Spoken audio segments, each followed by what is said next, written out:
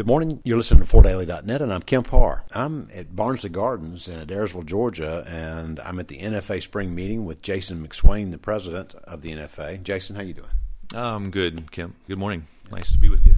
It's good to be with you. So we're not in Vail. That was the original plan. After planning this meeting, I think 3 times, you finally locked in here, right? Correct. Yeah, the Vail design, any ski place is designed to be cozy. Hallways are small, meeting spaces are small and tight, and with the state restrictions, that just became not an option. We will do that off in the future, but Barnsley has been super supportive, great staff, and just easy to move quickly, mobilize our group in here, and instead of meeting in March, we met here in April. So it's been a great meeting so far.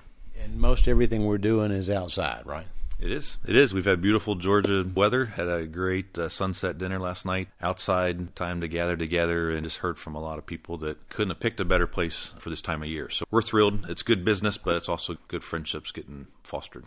Aside from your role here as president of NFA, you're also the president of McSwain's Carpet and Floors based in Cincinnati with 10 stores. Let's start there. How's the last 6 months or so of business been for you? Good. Yeah. Business has been fun and challenging in a way that we've never had it, of just a full consistency. Every day is a go day. A lot of times you kind of look, and we're really coaching our team not to look for that lull. Let's find ways to keep working at a high level, make sure our customer experience doesn't wane. We're learning a lot about how to do business differently in the future. Along those lines, everything we hear at retail is that it's pretty heated right now. I know you're probably feeling that in Cincinnati. When do you think this might taper off? Well, we're hoping, and hope is an odd business word, but we're really working to find, hey, if we deliver well with customers, we want to be the last to have it taper off with. So having large amounts of inventory is different than what we usually do, but that has allowed us to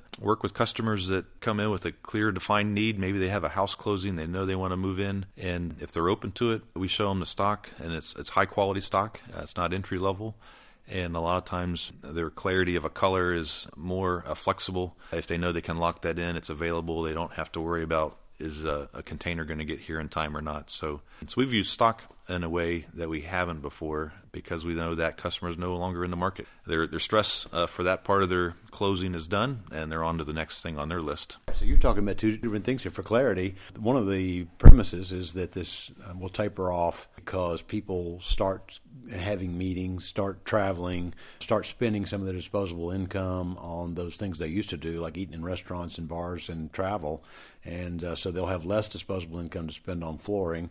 But you're also talking about some of these supply chain issues we're having right now, where thanks to the Texas freeze, flooring manufacturers are having trouble getting us the product that we have on order, right? Yeah, when that gets tight, communication gets more valuable. So, we were talking in the membership yesterday, really where we've developed good strategies and some stock strategies within our NFA vendor partners has really paid off this year, because that's where they work their hardest to get those commitments delivered on. So we have some private label programs with Lifetime Luxury brands, the Stainmaster Pet Protect with Dixie, something that those are stocked well, so that when the member calls, when a retailer needs it, it hasn't been a delay or a challenge. Back to the NFA, I know you had a membership meeting, and you went around the room. Most everybody doing really well this year? Very positive and consistent. We had a quick question for everyone of just what were areas that they have put in place that have really made their retail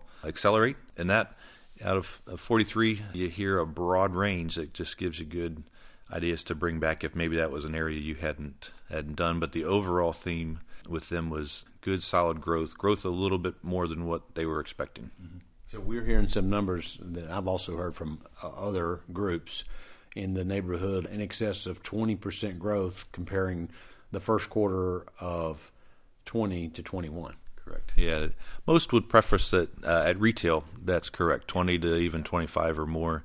But if they have a commercial division, if they have a multifamily, those numbers would be different. And some in our group are very pure only retail. So that part's interesting to get that pulse around their room. But for retail, there's good growth in those ranges, you said. Real quick, just to mention, Jeff Monco's not at this meeting. He's obviously stepped away from his business and retired, so we'll miss him. And I was just talking to John Pierce, who hadn't been to every meeting recently, but he's also leaving the business. So it's kind of sad to see some of our friends go, isn't it? Yeah, just the way you said that. Those two were members that really hosted our company when we were looking and evaluating.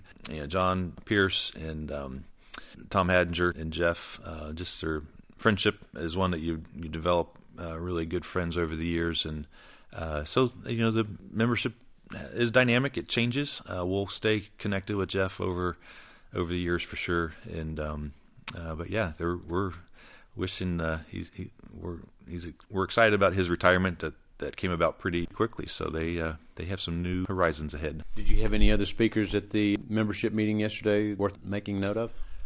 We always try. The board works to bring. In this case, we were looking at preparing several years ahead, 3, 4 years, 5 years ahead.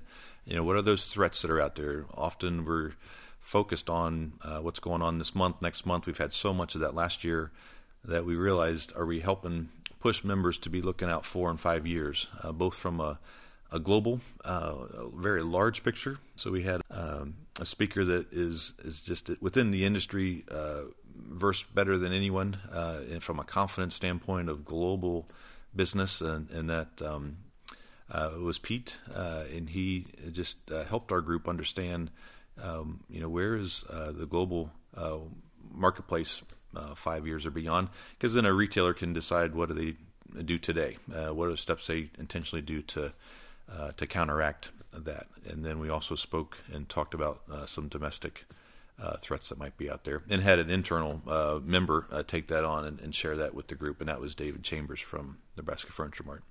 Very interesting. Yeah, no, I've heard Pete talk about how the domestic market in China absorbing more of their LVT capacity domestically. Right. So that's going to change. Yeah. Yep, fascinating perspective that a retailer in Cincinnati just doesn't have the capacity or anywhere near the foot traffic that he has done personally in those areas of the world. So, what are the challenges some of the members are telling you they're facing right now?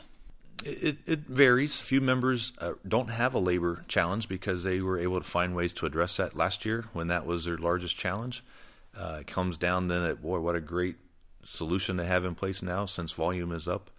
I heard a number of retailers are challenged with the hiring of and the desire of new people in the job market that they need in their business, but that person might have comfortable reason not to work, and therefore the recruiting, all these different strategies, but a lot of recruiters come back empty-handed and just say, hey, that's we're not able to really fill that for you now. So growing your business is a challenge. Mm-hmm. And with some of this government stimulus, some people are able to stay home and make enough to get by, and that makes it difficult as well, right? Correct. And that's a piece that's totally out of the hands of a retailer. Yeah. You just got to play along with where the government moves at this point in time. So what's the NFA's focus moving forward? Have you got some initiatives that you're focused on? Yeah, our focus continues to move in the education side. How do we bring talent and information easy and efficient to our members? And then a new piece, Lauren Coles Flooring out in San Diego.